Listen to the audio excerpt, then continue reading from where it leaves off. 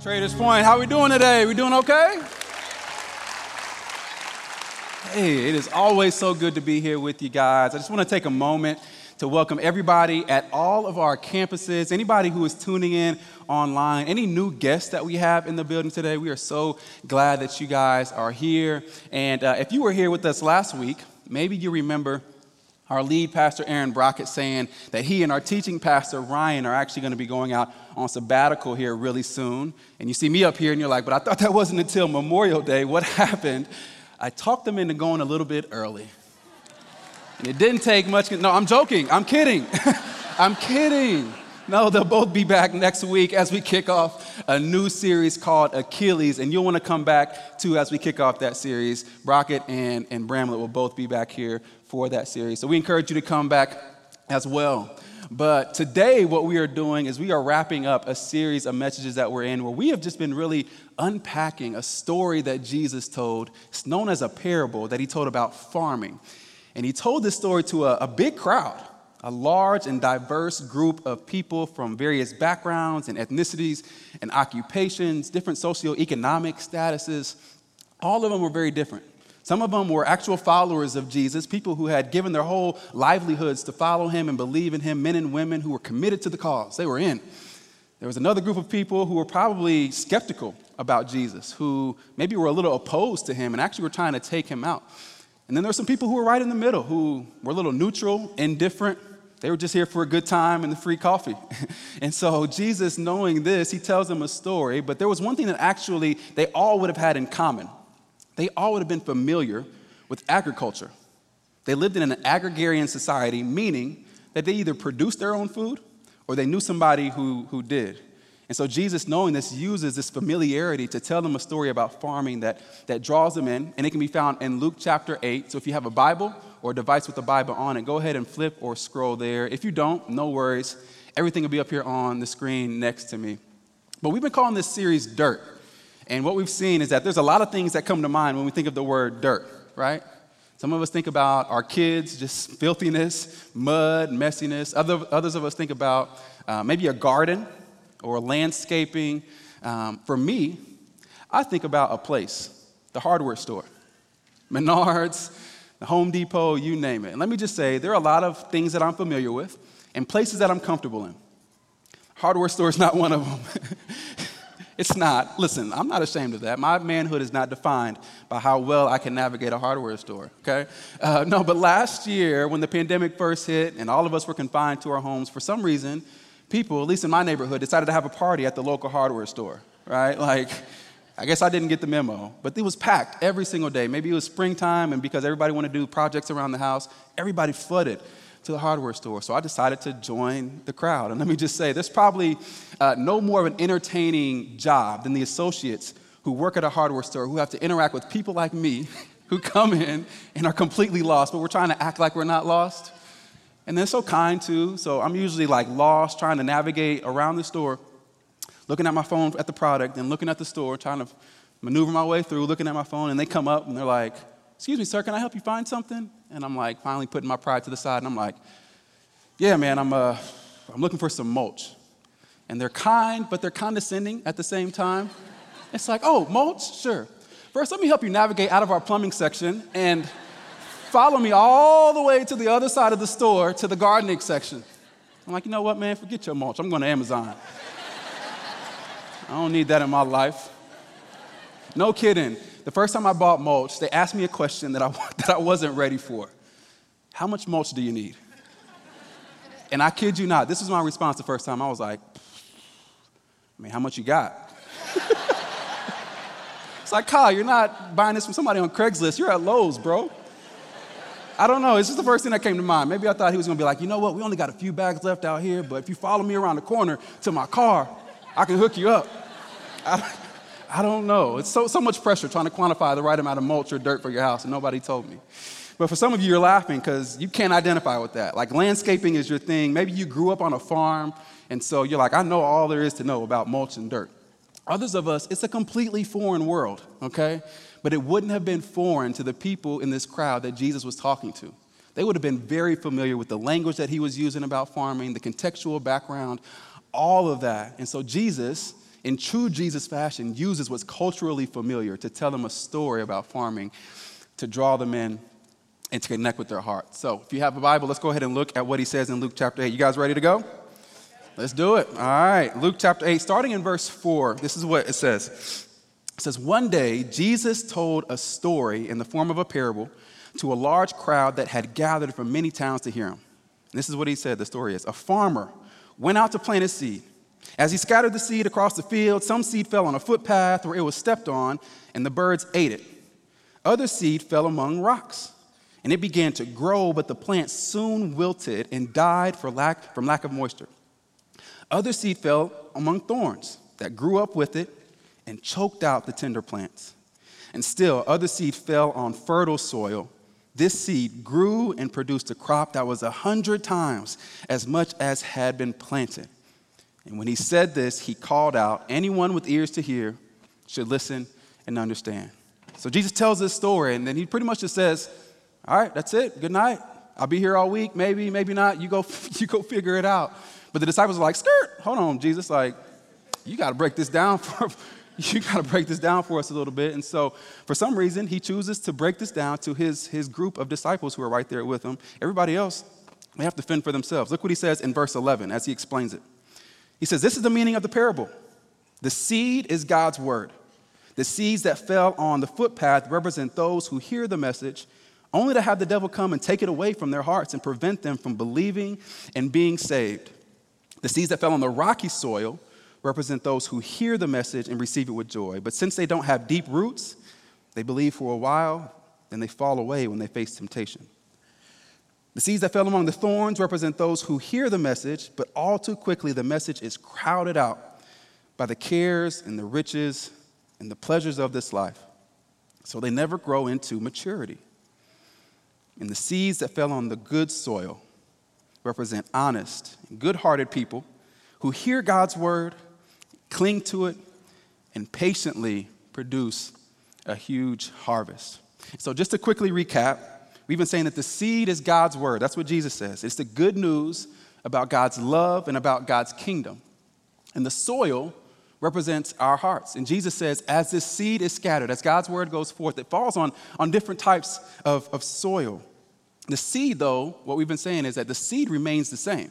God's word, it does not change, but the conditions of our hearts, they do.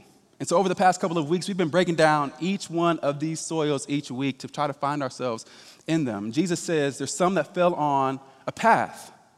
This didn't even make it into the soil. It just fell on a path, and birds came and they took it away. The birds represent Satan, who takes the word away from some of our hearts. And so Jesus is saying sometimes the word goes forth, it is preached, but it falls on deaf ears. So encouraging to hear as a preacher. He says there's some, though, that falls on rocky soil.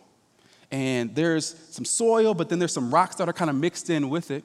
And it makes it hard for the seed to actually establish some roots down into the soil and get the moisture that it needs. And the moment that temptation comes, we're drawn away.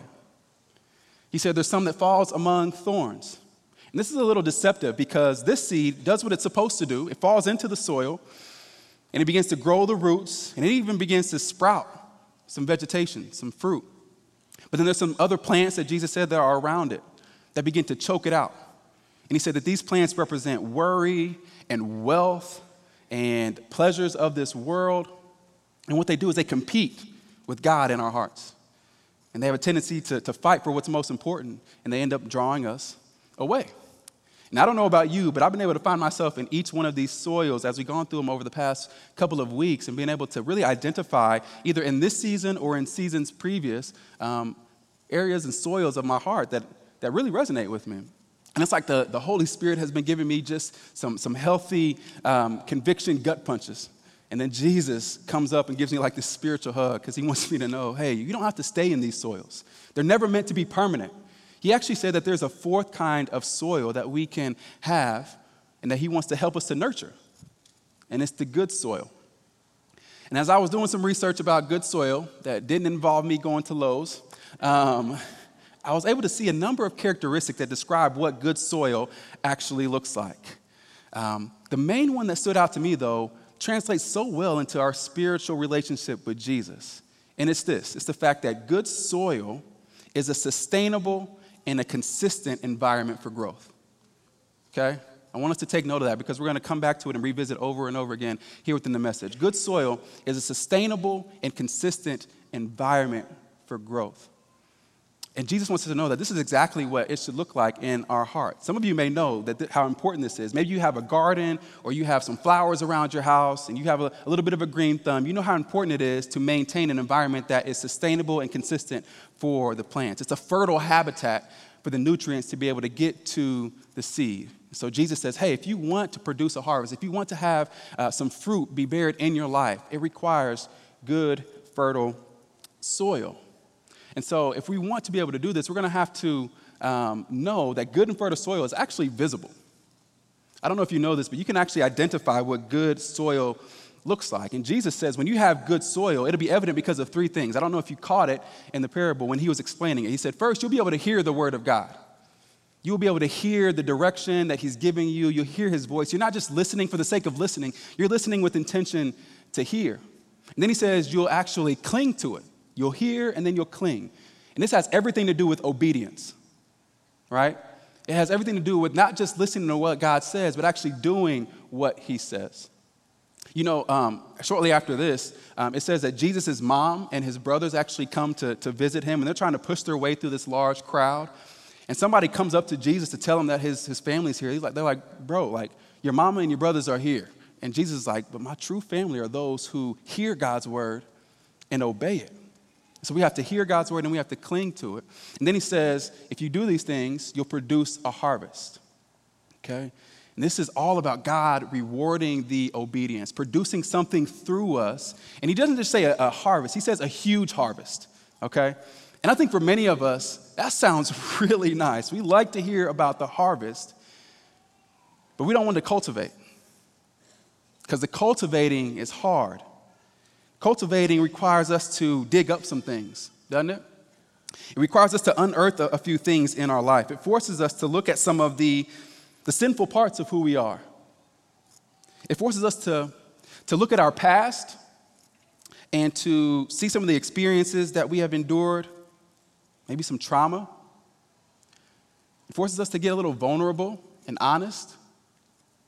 It forces us to actually admit that we're not just good people who occasionally make mistakes, but that we are broken people who can only be put back together by the very hands that created us. And man, if this last year has shown me anything in a pandemic, it's how broken I am, how selfish I can be, how controlling I can be at times, how much pride is in me. And God has had to dig that out of me. And he has to remind me that he refuses to share a space in my heart with things that don't look like him. And so I've had to dig that up and give it over to God. I've had to completely surrender some things to God because he promises to produce a harvest in us. If we have this good soil, it'll produce a harvest. But I think if we knew what the harvest is really about, then it will change our approach to a lot of things, particularly our relationship with Jesus. And I think when we think of the harvest, we think of prosperity. We think of receiving something, right? And I'm with you. We think about some of my wants and some of my desires and some of my needs. And I'll be the first to say I have to fight my flesh every single day that tries to tell me that God owes me something. That because of what I do or because of my works that I should be rewarded of some things. But there's some wrestling that I've been doing just as it relates to what the harvest actually is. And it forced me to kind of ask the question, what if the harvest is different? What if the harvest isn't really about receiving? What if the harvest is more about who you're becoming than what you're receiving? Because I think a lot of us have this tendency to turn Jesus into like this genie. It's like, oh, Jesus, if I could just give me this job, just give me this house. Oh, Jesus, if you could just make these kids listen. Just me? No? Okay. What if the harvest is more about who you're becoming in the process than what you are receiving? College students, what if the harvest isn't you getting the dream job out of college? What if the harvest isn't the promotion? Singles, what if the harvest isn't you getting married? Parents of adult kids who are married, what if the harvest isn't you getting those grandbabies that you're waiting for? All good things, but we can make them ultimate things? What if the harvest is more about who we are becoming than what we are receiving? What if the harvest is about you falling in love with Jesus every day, letting him change your heart every day, and then letting him use you to impact the people who are around you every single day? What if that is the harvest? Because God says that he wants to do some things in you. He wants to do things through you, that he wants to place you in the midst of darkness so that you can be a planter. In fact, right after this, Jesus says, hey, nobody lights a lamp and then just covers it up. The lamp has a purpose. It's a light that people are drawn to. And Jesus is saying, that's what the harvest is about. I want to shine a light through you so that people can be drawn to me through you. And so he wants to draw people to us, and that's what the harvest is. He wants people to be drawn to him. And so the harvest sounds good, but it takes some work, and we can't do it without cultivating some good soil. So how do we get the good soil? And maybe that's what y'all been waiting for. It's like, man, y'all been talking about all these different types of soil. Just tell me how to get the good stuff. That's the only reason I'm here. That's the only reason I came today. I hear you. But I think you will be shocked to know that Jesus doesn't say.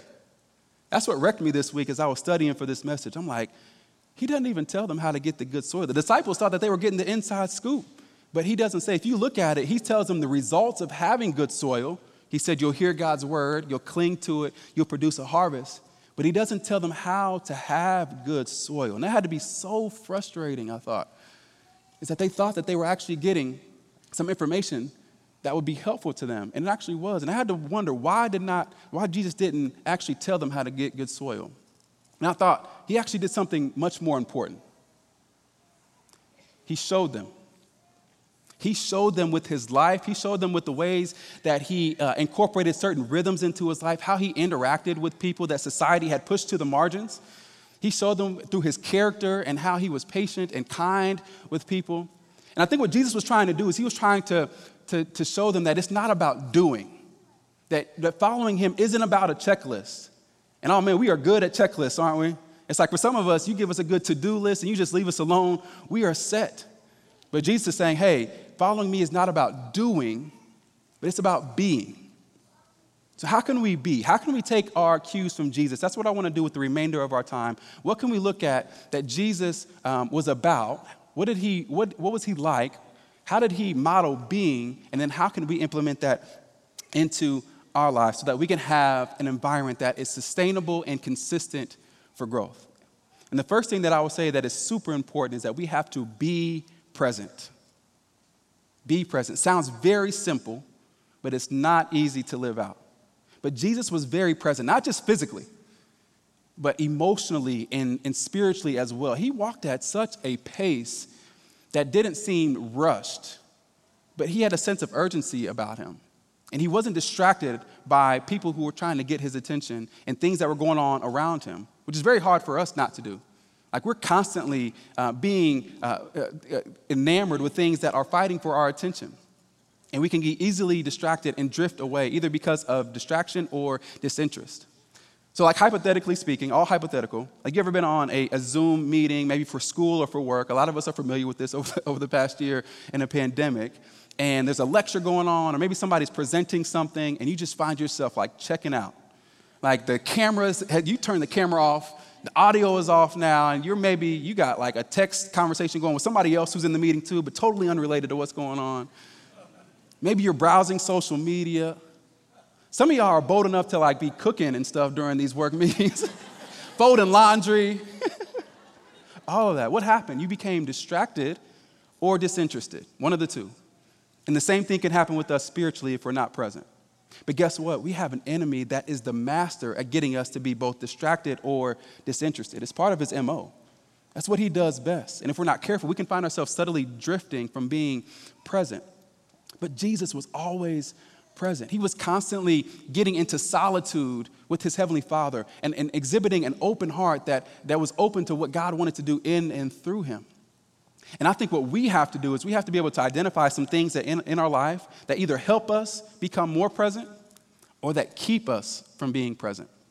And one of the questions that I've had to actually just start wrestling with is one that has helped me during this season where I've had to like run it through a grid and pinpoint some things in my life and then actually assess either if it's helping me or it's hurting me when it comes to being present. And maybe I can share this with you and it'll help you too. Simple. Am I more present with or without blank? You fill in the blank. I can't do that for you. Maybe there's some things that you're more present with, all about like being present with God and present with those who are around you. Maybe some things actually help you to be present. Maybe it's small group. You put small group in here. 99% of the time, it's going to help you be more present. They're going to encourage you to be present with God, present with your family, present with your friends, so that you can be aware of what's going on and then participate with Jesus in helping to encourage them spiritually. Maybe it's counseling. And you're more present with counseling in your life, and you need to actually seek that out. And then maybe you swing the pendulum to the other side and say, hey, what am I more present without in my life? And maybe that's the name of a person who, is drawing you away during this season of your life. And temporarily, you have to disconnect so that you can grow and then circle back to help them. I know for me, when I'm asking that question, at least during this season, social media has been a big one. Instagram will get me, man, I promise. And I had to ask myself, am I a better disciple, a better husband, a better father, a better friend, a better pastor with it or without it in my life? And God is saying, like, during this season, you're better without it. Because I can't produce a harvest if I'm constantly admiring the illusion of someone else's harvest. It's detrimental to my heart. And so I have to identify what it is that's drawing me away. Am I a better and more present disciple, father, husband, friend? You fill in the blank, with or without this in my life. Because presence is so key. And presence is all about creating a space for God's love and God's word to live. Maybe if you've been tracking with us on social media, you've been seeing that we have actually been doing some devotions that are pointing to certain rhythms that Jesus implemented into his life that can help us be more present, to be more engaged and more involved with God and with those who are around us. They're called spiritual disciplines.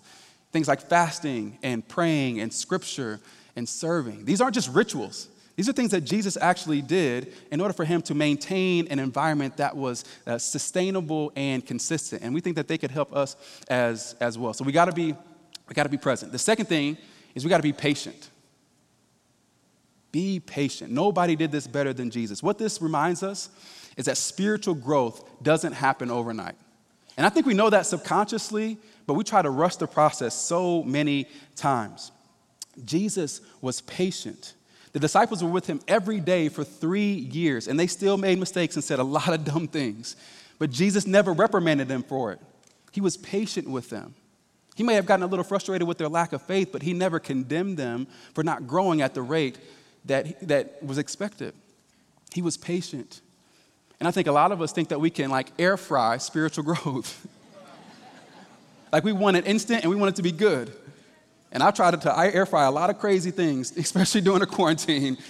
I'm like putting pancake batter in there, looking over my shoulder to make sure my wife isn't looking. Some of y'all are like, he is a terrible husband. He can't buy mulch. He can't cook. What are you good for? No, it's not instant. And in a society where we are so enamored with instant gratification, Jesus says spiritual growth is not always instant. One thing that I've identified about following Jesus is it requires some waiting. And none of us like to wait. We are masters at creating opportunities for us not to wait. But Jesus says that we have to be patient. Look at what he says actually in Luke chapter 8, again in verse 15. He said, and the seeds that fell on good soil represent honest, good-hearted people who hear God's word, cling to it, and patiently produce a harvest. Following Jesus requires some waiting. And again, we are masters at not waiting. We will find anything to not wait. We will find the shortest checkout line at the store. If we're coming to a stoplight and there's some cars there, we'll find the lane that has the least amount of cars, just me. If I'm on Amazon and I'm scrolling through, it could be a great product, great reviews. If it doesn't have Prime delivery, I'm moving on. I need it in 2 to 3 days. No, but we need to wait. Jesus says you have to be patient because spiritual growth doesn't happen overnight. But waiting is not easy. My daughter, one of her favorite shows used to be Daniel Tiger's Neighborhood. Parents of toddlers in the room, you probably know what I'm talking about. She recently discovered Mr. Rogers' Neighborhood, though.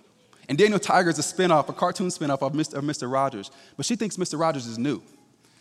I tried to tell her, like, no, baby, Mr. Rogers has been around since the 60s. She's like, no, it's not, Daddy, it's new. I'm like, all right. But one day she was watching an episode of Mr. Rogers as he takes off one cardigan and puts on another and changes his shoes. And the episode was about waiting. And what Mr. Rogers says is, waiting is hard. And he sings this little ditty, this little song. He's like, I think it's very, very, very hard to wait. And Kendall's like, I feel you, Mr. Rogers. Like, waiting is hard. But she's adopted that, and she's taken it. Now she's like using it against me. So that anytime her instant gratification isn't so instant, she pulls one of those numbers. She's like, Daddy, can I have some candy? No, Kendall, not right now. Waiting is hard. Daddy, can I go outside? No, Kendall, not right now. Waiting is hard. And I'll be like, you know what else is hard? These hardwood floors. Sit down and face the wall. You're in timeout. It's annoying. No, but then, like, there's some truth to that. I finally succumbed to that. There's some truth in that. Waiting is hard. Maybe you need to hear that too. And you need to accept it and to acknowledge that waiting is hard. But I want you to know that there's some purpose in the waiting. That waiting isn't just for the sake of waiting. That God wants to do some things in you as you are waiting. I don't know if you know this, but actually when a seed is planted, do you know that it actually grows down before it grows up? That the roots start to grow before you ever see anything on the surface. There's already growth that is taking place down beneath the soil. And the roots have a purpose. The roots help to provide nutrients to the plant, but it also gives it something else. It gives it anchorage. It gives it an anchor. It's there to support the plant for when it grows above the surface. It's a foundation. And the same thing is true with our spiritual growth, that while we are waiting, God is actually doing some things in us. God is actually cultivating the soil of our hearts and giving us the character that we need so that when we produce the harvest, we have the character that is needed to be able to sustain the fruit. He's more concerned about our character over our competency. Because our competency, our talents, and our gifts can take us places, but our character is what's going to keep us there. And so as we produce the harvest, God is saying, hey, there's purpose in the waiting. And some of you need to hear that as you are waiting, God is doing some things in you. So we have to be patient, and we cannot lose heart, which leads us to the third thing. We have to be present, we have to be patient, and we got to be persistent. This has everything to do with being faithful. And it may sound like those two things are mutually exclusive, being patient and being persistent, but they're not. You can be patient while still being faithful. I actually love this definition of persistent. It says that persistence is continuing firmly in a course of action in spite of difficulty or opposition. And Jesus did this so well. There was so much opposition and discouragement that Jesus faced, but he stayed faithful to the mission and he did not waver. And it's what made him the model for spiritual growth, which is his obedience to God's will. Eugene Peterson would actually call this a long obedience in the same direction. A long obedience in the same direction. That's what spiritual growth, that's what discipleship is all about. And if we want to be able to see the harvest, we have to be able to stay persistent, to stay the course, even when it doesn't look like what we think success should look like. And you know, as Jesus broke down this parable, I think there was a particular reason that he did so. One of them is he wanted them to know what spiritual growth actually looks like in their own life. But he also wanted them to know that, hey, you're going to be doing some planting soon. He was telling the disciples, hey, you're going to go out and you're going to scatter some seed. And as you scatter some seed, some is going to fall on good soil. Others of it is going to fall on bad soil. But guess what? You cannot lose heart. You have to stay faithful to the mission. And what he was doing is he was reorienting their picture of what success actually looks like. And I think he wants to do the same thing with many of us because in today's world where so much of success is marked by hitting milestones and hitting metrics and getting the followers and getting the likes and all these other things, Jesus is saying none of that is what success is about. You know what success is? Success is obedience and faithfulness to the last thing that God told you to do.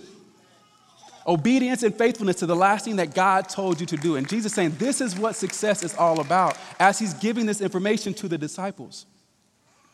Obedience and faithfulness. We have to be obedient and faithful during the planting process. That's what persistence is all about. Because guess what? It is not our job to make the harvest grow. That's the role of the Holy Spirit. We cannot make the harvest grow. Our job is to be obedient and to be faithful during the planting process, to be persistent. And God says, if you do this, then I promise that I'm going to give you a harvest. There's going to be some things that are produced in you, but also some things that I'm going to do through you. And so we have to be faithful. We have to be present. We have to be patient, but we also have to be persistent because we know that we've been called to a mission, that we've been saved from something for something. I want to kind of talk to a few people who are either here in the room or at all of our campuses who are a little bit involved in what we have going on. Group leaders. I know what it's like to commit yourself to the mission and to be all in, only to have one or two people show up on a weekly basis. I know what it's like to pour yourself out to people, hoping that you see fruit, but it seems like nothing is taking root. Kids ministry volunteers. God bless you. God bless you. There's a lot of planting that goes on in kids ministry. And sometimes it seems like that's all that happens, just planting and planting. And it may seem like you will not ever see the fruit. And sometimes it may not happen until years down the line when these kids are in high school or college or adult kids. But your role is significant. You're doing some planting and it's valuable.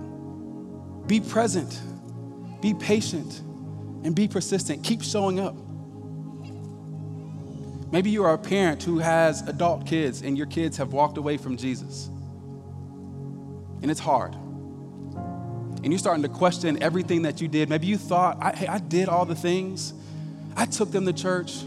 I told them that I wasn't perfect, but I did the best that I could to model Jesus before them, and they still walked away. Be present.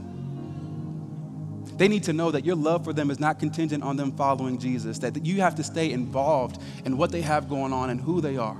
Be patient. It's not your job to grow the harvest. Keep praying, but be persistent. Don't lose heart. Don't lose faith. Don't lose courage. Maybe you're a student and it seems like you're the only person at your school or on your campus who's following Jesus, and it's very hard. And you're doing all the things. You started the ministry. You're inviting other students to church. You're telling them that you're not perfect, but you encountered a perfect God who's starting to change you, and you're doing all the things, but it seems like nothing is taking root. Be persistent. Keep planting, because that's our only job is to plant, and people will come alongside and water it, and God will ultimately be the one that grows the harvest. Maybe it's your marriage, and your spouse isn't growing spiritually at the rate that you had hoped. Stay engaged. Keep praying. Be persistent. Keep serving. Our job is to plant. You know, as I was preparing for this message, I often listen to music as I'm studying or as I'm writing. And this particular time, I usually have some jazz or something going, a little Coltrane or some Miles Davis. But this week I had some just a worship playlist going. And there was a song that came on in this playlist, one that I had heard countless times before. And it's actually become one of my favorite songs. It's by Hillsong Worship, and the song is called As It Is in Heaven. And the chorus of this song just wrecked me in a way that I'd never heard it before. And it just washed over me. And it says, I know you love me. I know you found me. I know you saved me, and your grace will never fail me. But then this line is what hit me like a ton of bricks. But while I'm waiting, I'm not waiting. I know heaven lives in me. And as I heard that, I was like, man, how true is that? I'm like listening to it in the car and blaring out the lyrics. I'm like crying. I'm at a stoplight and people are probably looking over like, yo, what is he doing? Because I'm just like, I don't care. I'm like, while I'm waiting, I'm not waiting. Because there's so much truth in that. It has everything to do with, hey, I know that Jesus is going to produce a harvest. I know that one day Jesus is returning and he's going to come back. But while I'm waiting, I'm not waiting. I'm not just sitting idle and doing nothing. I'm going to stay faithful to the mission. I'm going to keep my hand to the plow. I'm going to keep showing up every single day and to stay engaged. I'm not checking out. I'm going to plant and I'm going to praise. I'm going to till and I'm going to trust. I'm going to work and I'm going to worship. I know one day Jesus is going to return and he's going to restore all things. But until that happens, I'm going to stay faithful. While I'm waiting, I'm not waiting because hell is too hot and eternity is too long for me to do nothing. My job is to plant and God will grow the harvest. And maybe you're here today and you're still trying to figure out this whole Jesus thing. Maybe you're not sold on it. Maybe you walked away from Jesus. Or maybe it wasn't even Jesus that you walked away from. It was the church. I hear you. But can I tell you that this very element of waiting but not waiting is existent in our Heavenly Father? One of the most common words used throughout Scripture to describe God is patient. In fact, I love what it says in 2 Peter chapter 3.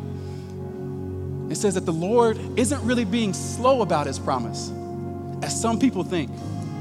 No, he is being patient for your sake.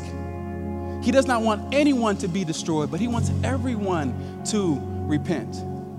And that word repent simply means, hey, to have a changing of the mind, to be walking one way and to make an about face and to believe God for who he said he was and believe Jesus for what he did and then begin to walk in a new direction. He's waiting, he's patient. But he's not waiting maybe in the sense that you're thinking. He's not waiting for you to get your act together before you can come to him. He's not waiting for you to get all your ducks in a row before he approves you or do enough good deeds before he accepts you. No, he already made the first move. He went to a cross to die for us while we were dead in our sin. The move was his and he already made it. And all we have to do is receive and just be and believe. He's waiting.